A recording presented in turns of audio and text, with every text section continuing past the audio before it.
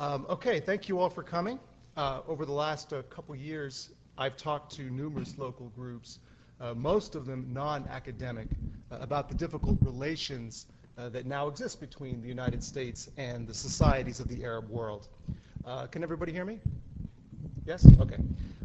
And one question that keeps coming up is some version of the question, why do they hate us? By which the questioner usually means, why is there so much hostility toward the United States coming from the Arab world?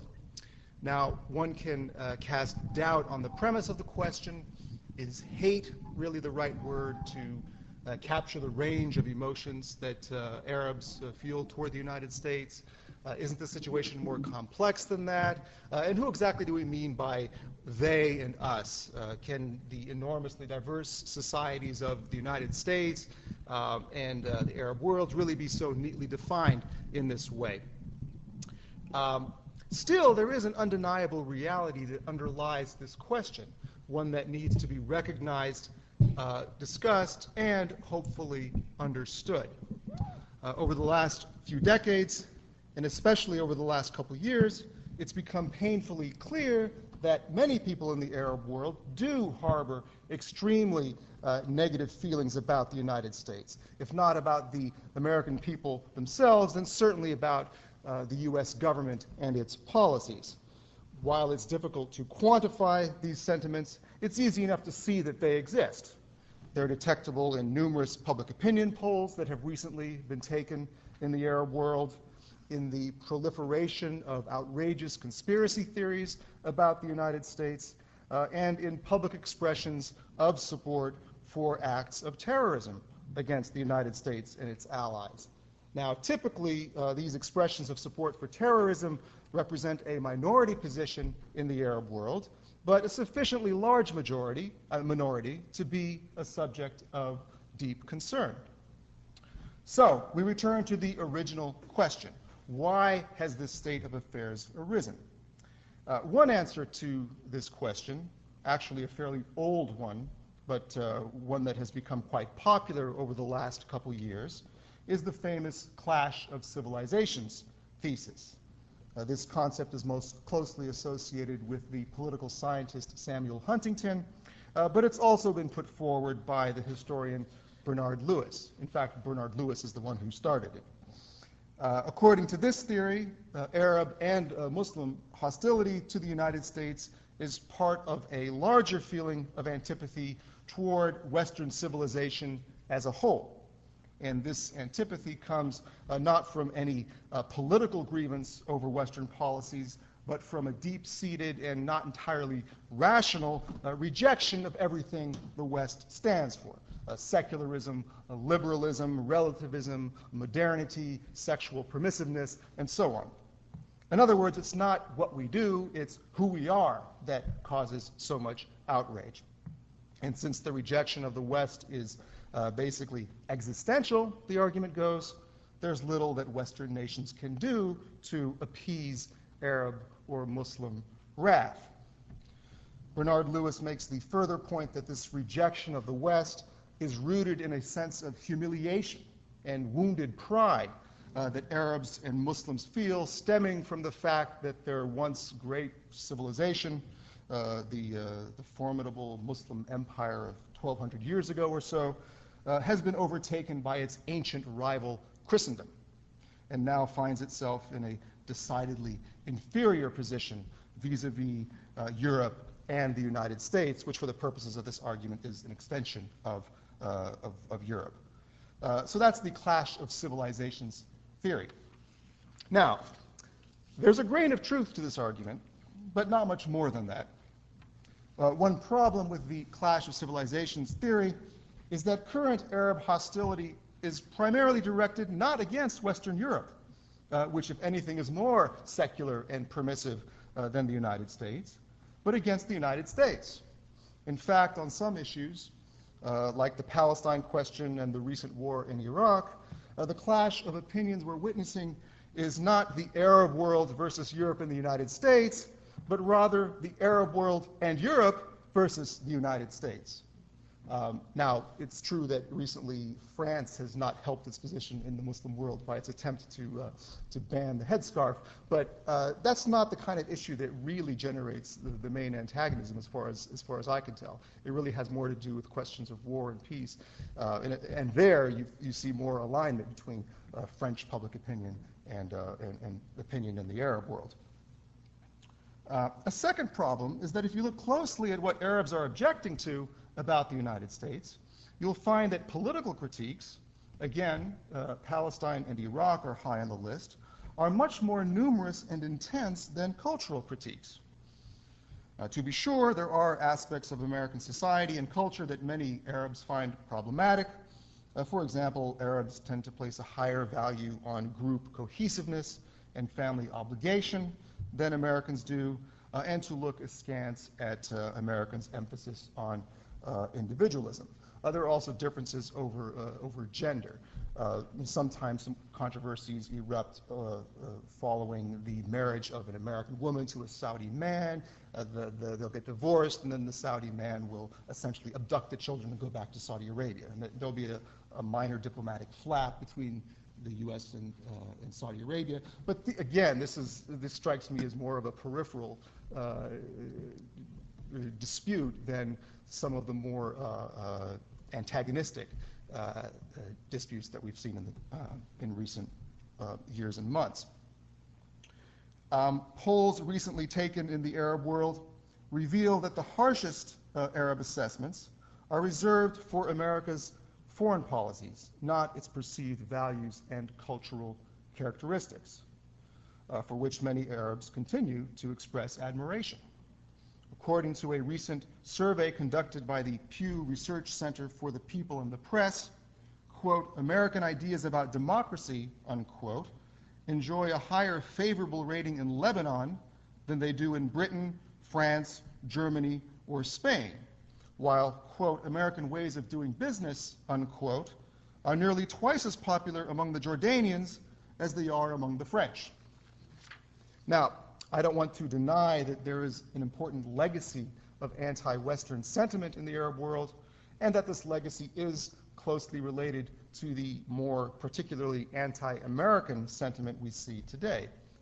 But I would suggest that we can better understand this legacy if we consider the interactions between the Arab world and the West, not over the last 1,200 years, but over the last century or so. The societies of the Middle East are in the midst of a profound crisis, but a crisis with modern origins. The peoples of that region feel that they have been victimized by the West and denied the benefits of the world now being created in the West's image. Such perceptions are often exaggerated or simplistic, but they are grounded in historical reality. And over the last half century, as Americans have inherited the mantle of global power, these antagonisms have naturally been focused on the United States. So that's what I'm going to be focusing on this evening, the evolving relations between the United States and the Arab world over the last several decades. We do indeed find ourselves at a low point in U.S.-Arab relations, by which I mean not so much relations between the United States government and the various regimes of the Arab world, but rather relations between the United States and the broad current of Arab public opinion. Those relations are as bad as they've been in my living memory. You'd probably have to go back to the immediate aftermath of the Six-Day War of 1967 to find a moment of comparable bitterness. One of the benefits of looking at this subject historically, however, is that you can see that it hasn't always been this way. In previous decades, Arabs and Americans have gotten along quite a bit better than they do now. So there's nothing inevitable or essential about the mutual antagonism we see today. Up until the middle of the 20th century, the United States had a relatively benign image in the Arab world. Unlike most other major Western powers, Britain and France, for example, the United States had no imperial ambitions in the Middle East. U.S. interests were almost entirely missionary, philanthropic, educational, and commercial. The main concern of the U.S. government was making sure that the individual Americans and American institutions engaging in such activities were not obstructed or endangered, and that they received reasonable compensation for their efforts. Apart from a brief flurry of Wilsonian activity in the aftermath of World War I, the United States had not concerned itself with the political character or geopolitical orientation of the countries of the Middle East. And Arabs were generally appreciative of Washington's political aloofness and grateful for the educational and philanthropic services that Americans provided. All this started to change when the United States entered World War II in late 1941. Now that it was in the war, the U.S. government could no longer ignore the geopolitical orientation of Middle Eastern countries. It was essential for the war effort that the Middle East not fall under the control of Nazi Germany and its allies.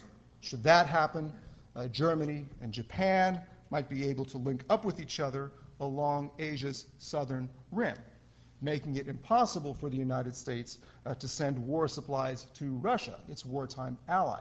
And in fact, there was a major supply route through Iran, from the Persian Gulf up through Iran into the southern part of the Soviet Union, that was vital to keep Russia fighting in the war. So the United States and its allies were absolutely determined to keep Iran and the surrounding area out of Axis hands. Also, should the Axis powers take over the Middle East, they would, of course, gain control of the region's enormous oil reserves. For the first time, then, it became essential to the overall security of the United States that the countries of the Middle East be under the control of friendly forces, whether indigenous or European. After the war ended in 1945, the United States continued to be concerned that the Middle East might fall into hostile hands. Only now, of course, the main hostile power in question was not Germany or Japan, but the Soviet Union. In this struggle, too, the U.S. government was determined to ensure that the Middle East's resources and strategic positions remained accessible to the United States and its allies, a position Washington maintains to this day. The region's vast oil reserves were, of course, the principal cause of this perception. The United States was not itself dependent on Middle Eastern oil. Most of the oil Americans consumed immediately after the end of World War II came from the Western Hemisphere. But Western Europe, which the United States was trying to revive economically, got about 75% of its oil from the Middle East. Japan, another nation the United States was trying to rebuild, was also overwhelmingly dependent on Middle Eastern oil. The United States also saw the Middle East as possessing great geostrategic value.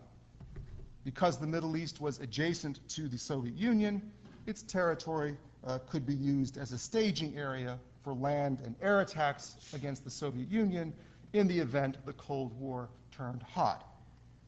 Intercontinental ballistic missiles, or ICBMs, had not yet been invented, and U.S. war plans relied heavily on the ability to conduct short and medium-range bombing raids against enemy territory.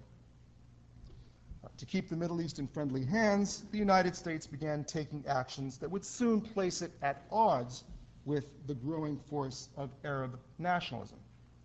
Washington formed a permanent alliance with Britain and France, which, of course, had long been imperial powers in the region. It began providing diplomatic and material support to authoritarian leaders in the area who oppressed their own people and hoarded their nation's wealth, but were supportive of Washington's agendas. And it began cooperating closely with American oil companies in extracting and marketing Middle Eastern oil. These actions made the United States increasingly vulnerable to the Arab nationalist charge that it was seeking to exploit and dominate the region. America's political position in the Arab world was further compromised by the important role President Harry Truman played in the creation of the State of Israel.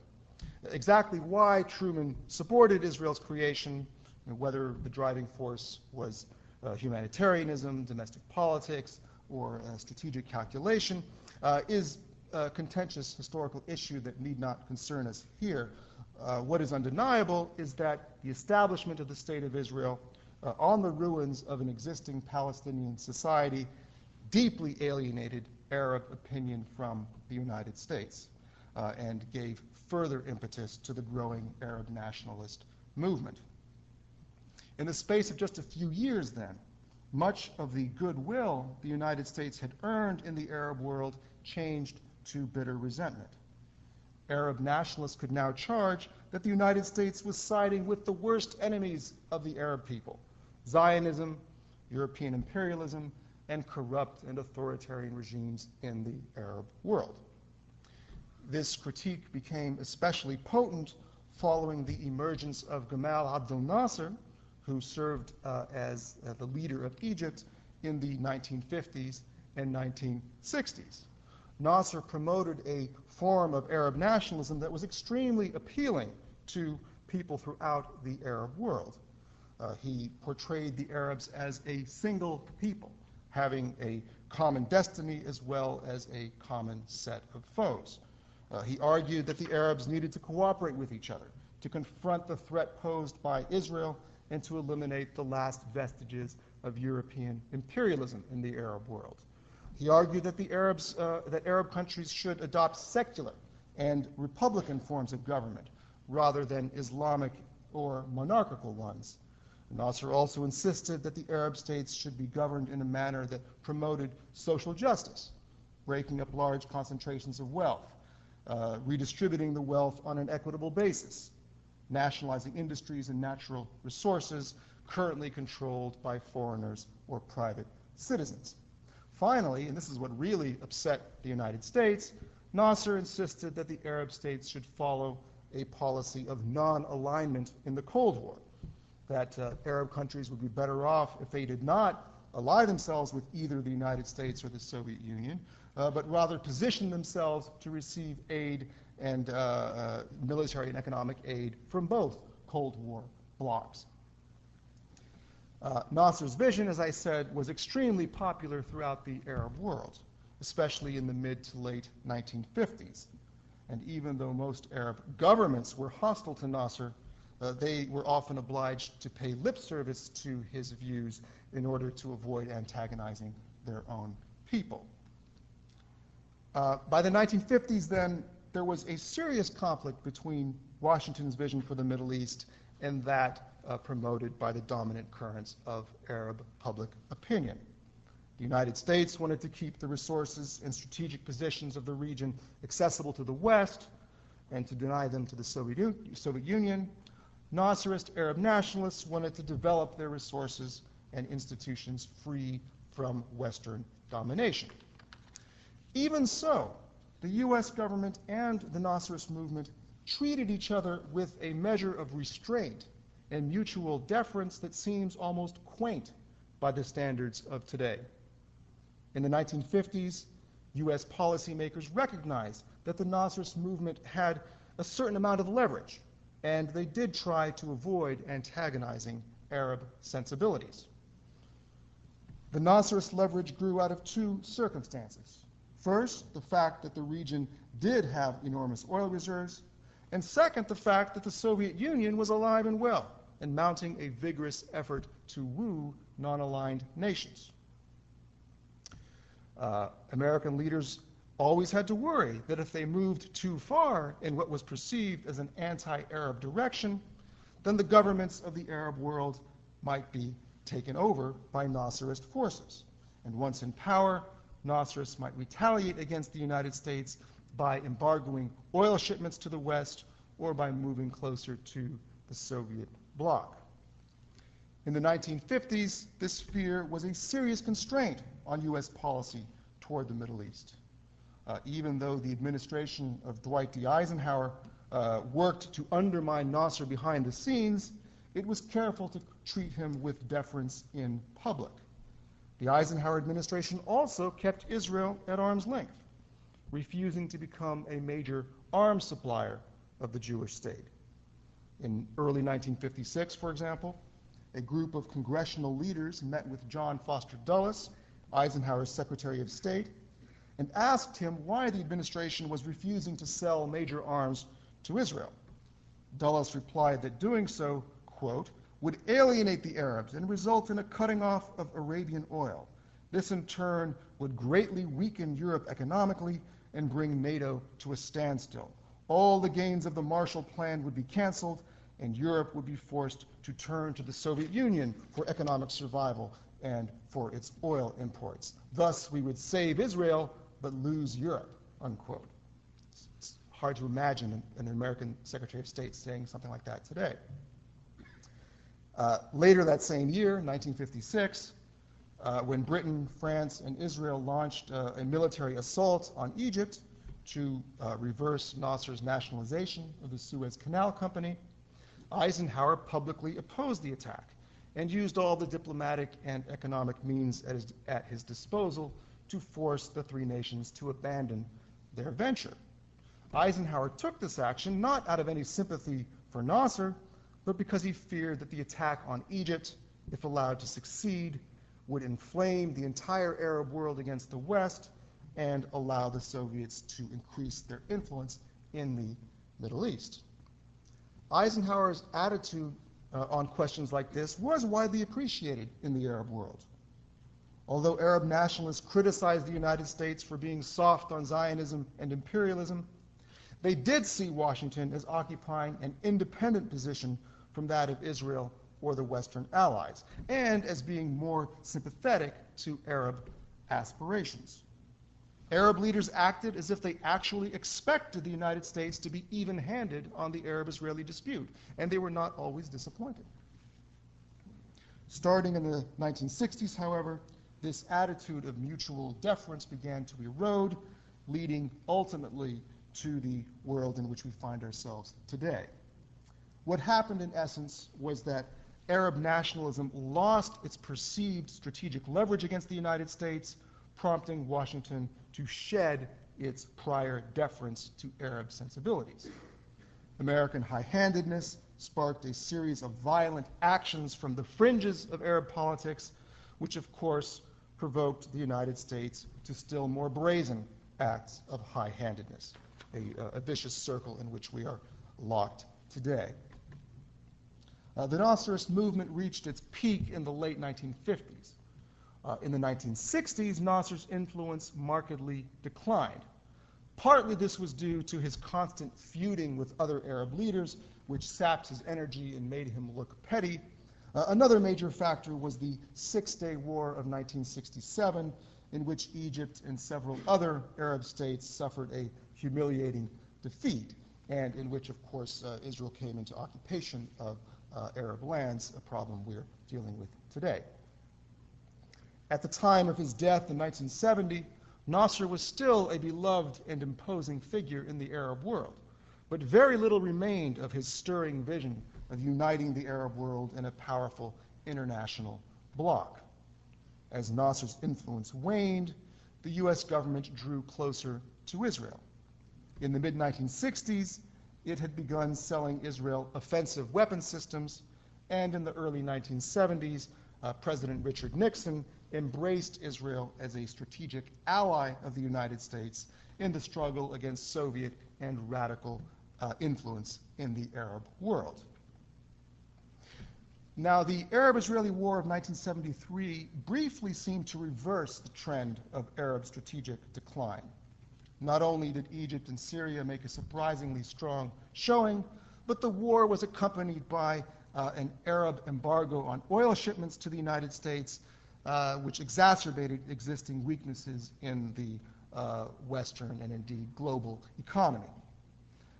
Impressed by these developments, some sectors of the American elite, especially oil company executives and State Department Arabists, lobbied for a return to a more even-handed U.S. policy on the Arab-Israeli dispute, while Israel's supporters charged that Washington was already appeasing the increasingly powerful Arabs. So for a moment, it did appear as if this trend I described was being reversed.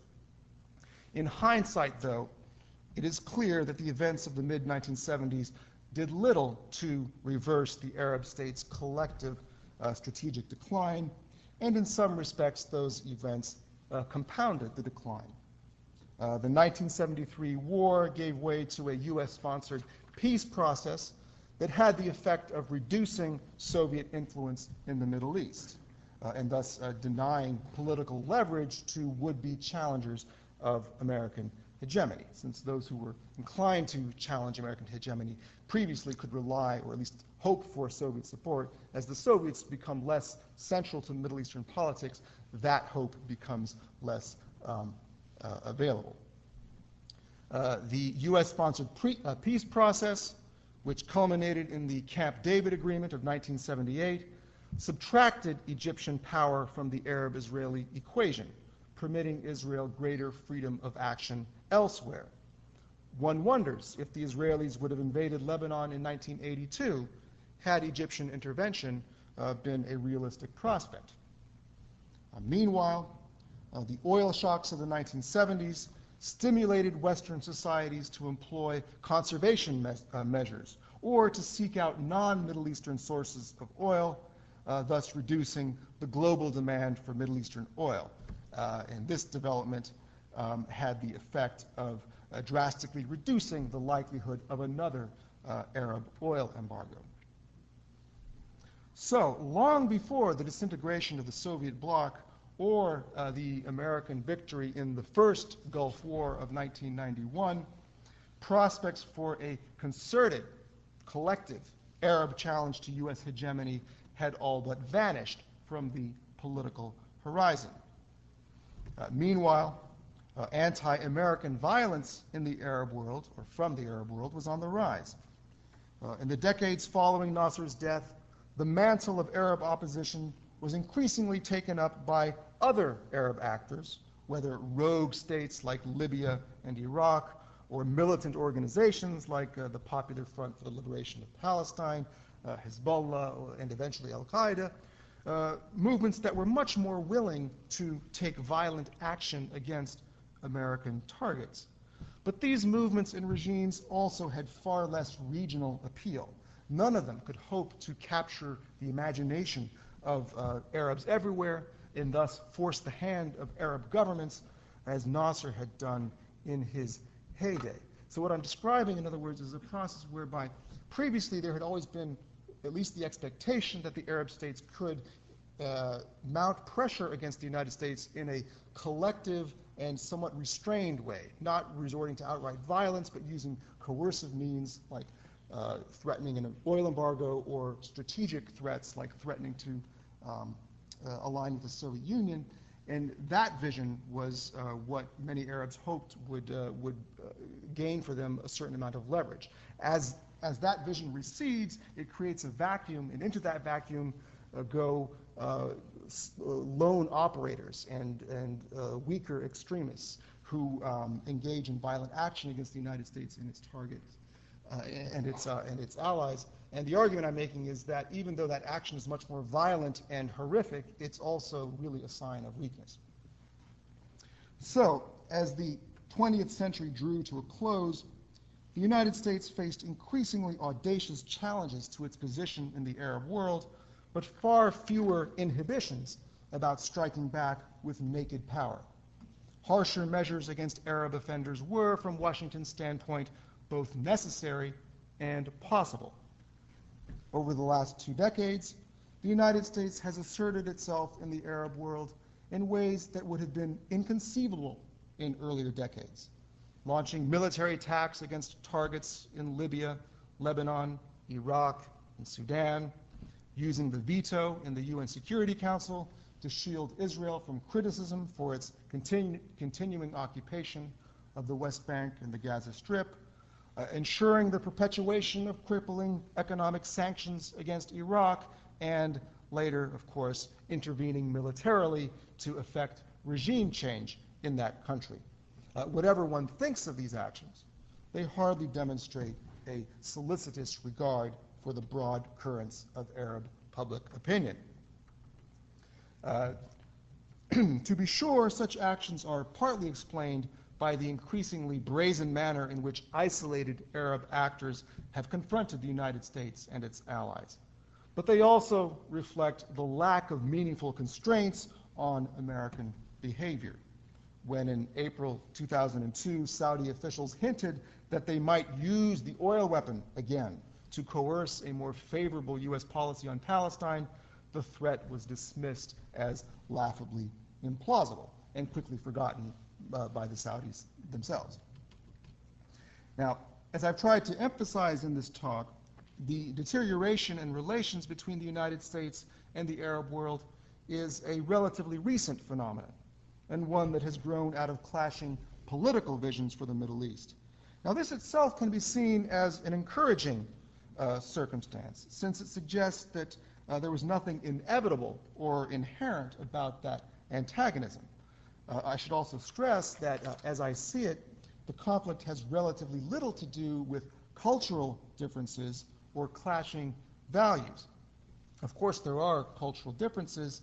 Of course, there are divergent value systems.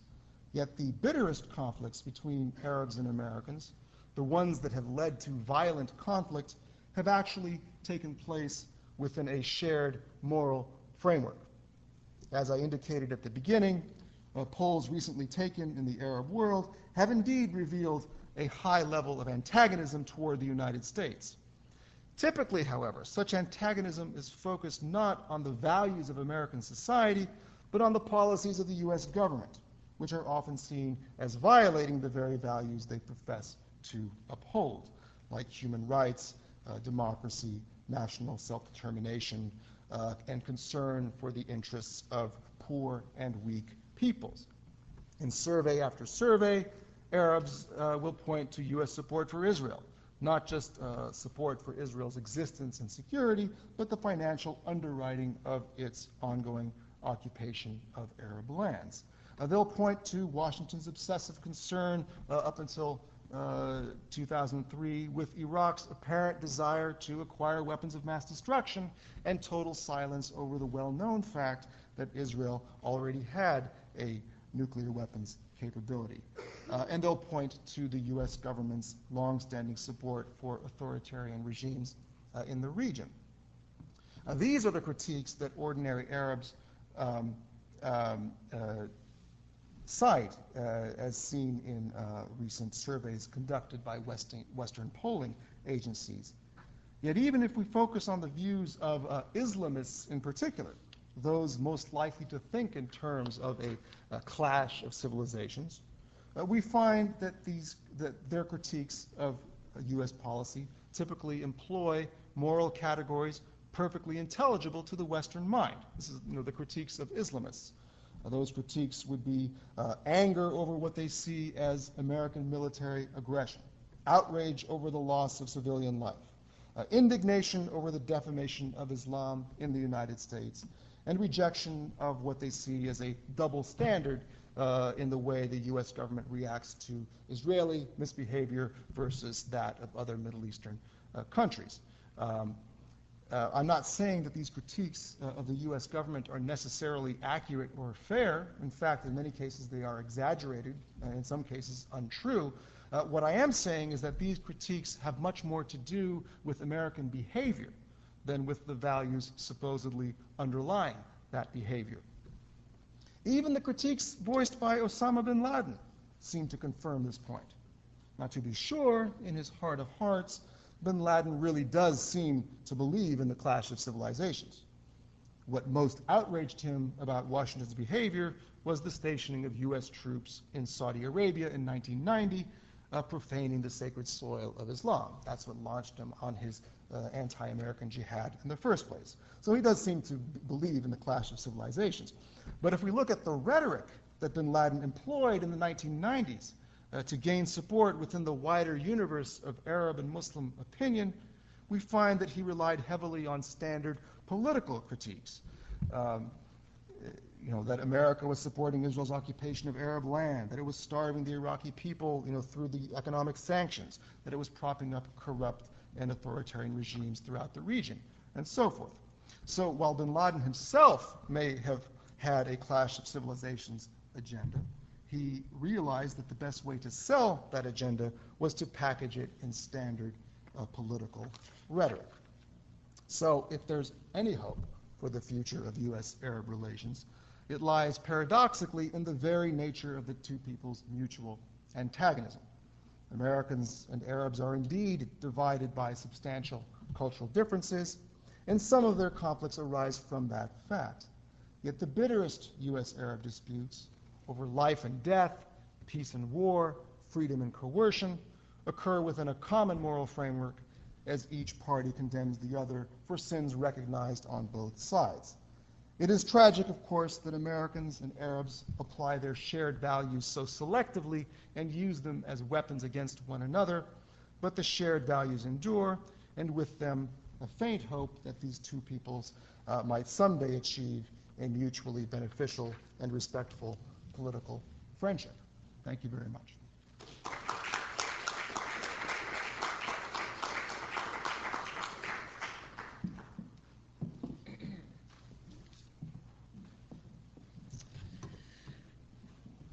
Okay, first of all, I'd like to start by thanking Salim for his very fluid and contextual historical narrative and outline of U.S.-Arab relations.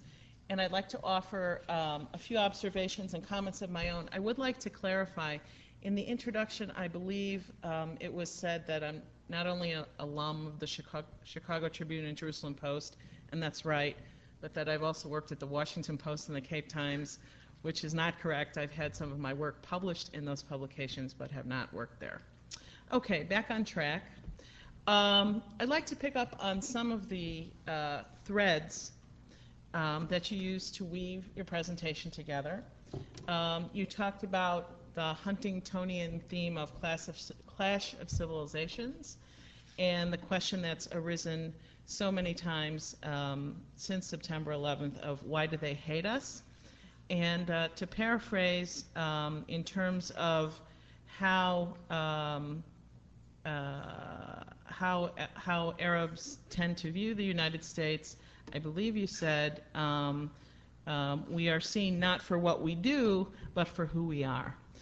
And I think these themes are very, very relevant, and I'd like to make some observations about how they carry over and have carried over to our mainstream media in the last few years, especially since September 11th. And in fact, how since September 11th, some of these themes have come to us with the media as a very conduit for it. I think one of the basic questions we have to ask when talking about the mainstream media is how do they report these very political and historical contexts, or do they at all, that provide the basis for these sentiments of Arabs toward the United States, or sentiments toward the United States that are emanating currently from the Arab and Muslim worlds? I think it's very much a question of framing of issues. How do we see ourselves? How do they see us? Do the twain ever meet? Four examples come to mind, two in the not so recent past and two that are much more current. In 1978-79, during the Islamic Revolution in Iran, the news coverage in this country was centered, of course, on the taking of the American hostages. And we saw ourselves as victims of this hostage taking and sort of the target of rage of mobs in the streets of Tehran. Of course, here we're talking outside the Arab context, but within the Muslim world context.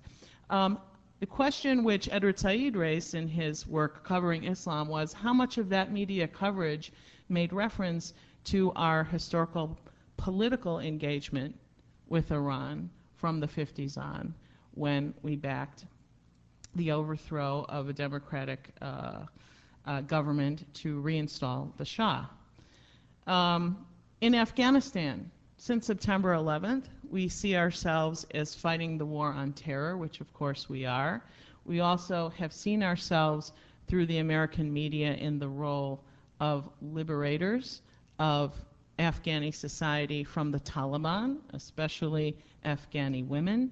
But in that coverage, how much political and historical contextualization has there been about the U.S. role in that country during the 1980s of backing the Mujahideen, along with the Saudis, along with the Pakistanis, in their campaign to oust the Soviets and end the Soviet occupation of Afghanistan. Currently in Iraq, we're in the position of occupier and also liberator and potential bringer of democracy.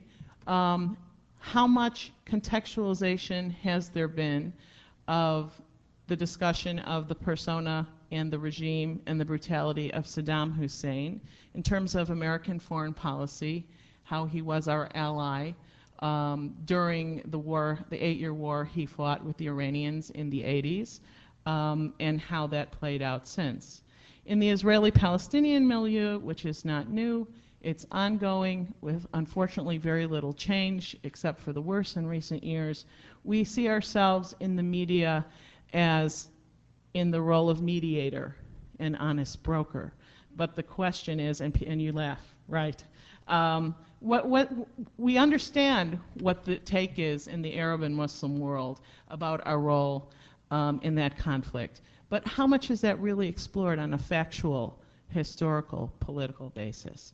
I want to put in a very important qualifier here, and that is, if this sounds like I'm advocating the Blame America First, Last, and Always School of Journalism, that's certainly not my intent. Okay? And one other qualifier is that I don't want to give the impression that I think that all mainstream American media reporting on these topics is completely without nuance or without context. You can find it there if you look hard enough, and you will see it from time to time in parenthetical references and in sort of slogans and quotes of dissent that are allowed on the part of men and women in the Arab street and Arab intellectuals. But I think what's consistently missing from the coverage, and I think this is consistent with your commentary, Salim, is there does not seem to be, in fact, I don't think there is, a systematic and thoroughgoing analysis of how our foreign policy, how our politics in the Arab and Muslim worlds, how it unfolds, and what happens when we come to times of crisis. So we see ourselves as being apart culturally from these societies. We see ourselves in some cases as being bringers of freedom, and is more often touted in the last 10 years, bringers of potentially open markets. We see ourselves as, from time to time, as targets of violence, but there's very little discussion of what are the resources that we go there and our allies go there or are there to extract: oil, land, water. What do we go there to them to take, and how do they come back to us in response? Very often, and these are political questions, the linkages aren't made and the dots are not connected. I want to just cite two examples of pieces I've seen recently, one in the New York Times and one in the Chicago Tribune, which I think are great exceptions to this kind of characterization of the coverage. You may have seen in the New York Times Magazine, I believe it was on February 1st, just last month, there was a cover story, and the headline inside was the Shiite surge. And the question was, what do the Shiites in Iraq really want? I think this is a really good piece of journalism because it did several things. Number one, it gave us historical context of this community in Iraq from the 7th century on, through its treatment of at the hands of Sunni regimes, the Ottomans, the Ba'ath regime, and also its sense of betrayal by the United States in its uprising against Saddam Hussein in 1991, when U.S. support, if not was promised, at least was indicated but was not forthcoming, which ended very badly for the Shiite community. So there was historical context in the piece.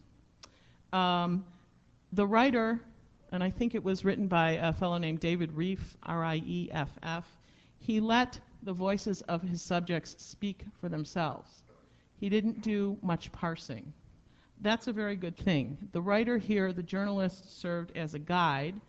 It was a first-person piece. It was self-referential in some respects, but he was our guide and not a preacher. There was a range of sources quoted from throughout the Shiite community, official, non-official, and there were American voices in there as well. And it was a very strong piece. Another such piece could be seen locally. I don't have the exact date of publication, but it was either the last week of February, the first week of March, on the front page of the Chicago Tribune.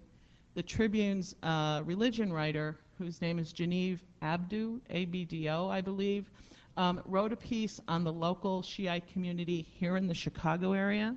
She did a good job of providing a historical explanation of the schism between Shiites and Sunnis. She talked about how these folks are in solidarity with their communities in Pakistan and Iraq, and how they relate to Shiite communities in those places being targets of recent violence. There was an explanation in the piece. In fact, I think the focus of the piece, or the time peg of the piece, was the Ashura holiday, which told us historically what that was all about. It mentioned the right of self-flagellation without focusing gratuitously on it, as a lot of coverage of Ashura, especially observations of it, in the Arab and Muslim world tends to do. So these are a couple of good examples. The picture is not all black. So we get back to the point you were making at the beginning. If we are seen for what we are and not what we do, very often they, and pardon my setting this up in the we-they opposition, but Arabs are often are seen more for what they do and not enough for what they are, which despite them being having communities that are culturally and religiously and historically distinct with their own identities, there is a common moral framework, common shared values, which you indicate do endure. I would agree with that, and these include values of freedom and human rights and a dislike of double standards. I'd like to offer the opinion that this kind of way of seeing these issues and presenting them in media, I do not personally believe should be relegated to the stuff of alternative media only, where people who already think one way or another are basically reading to reinforce what they already believe. I think this kind of reporting and analysis should be part not only of mainstream media discourse, it should appear in the news pages as well as on the editorial pages, of course in a balanced way. I'm not suggesting advocacy journalism, but I am suggesting some kind of analysis of the framework of these issues. And now I come to the question that I would like to pose to get our discussion underway, and I will pose it to Salim. And it's sort of a tripartite question, and that is, first of all, how do you see the interaction, in a general sense, between scholars and journalists when it comes to a discussion of and working in these areas? How, if you think it needs improvement, do you think it can be improved or expanded? And what effect might that eventually have in helping put forward better relations between the Arab world and the United States that you mentioned at the end of your talk? This is what I would be interested in hearing from you. It's a tall order, not an easy question, but just some of your ideas.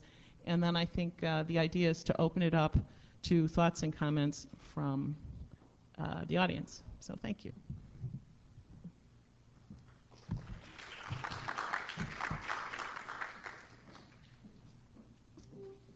Okay. I wonder if I can respond to your questions sitting down. That's a great question. It's not one I've given much thought to, so my answer will probably be unsatisfactory.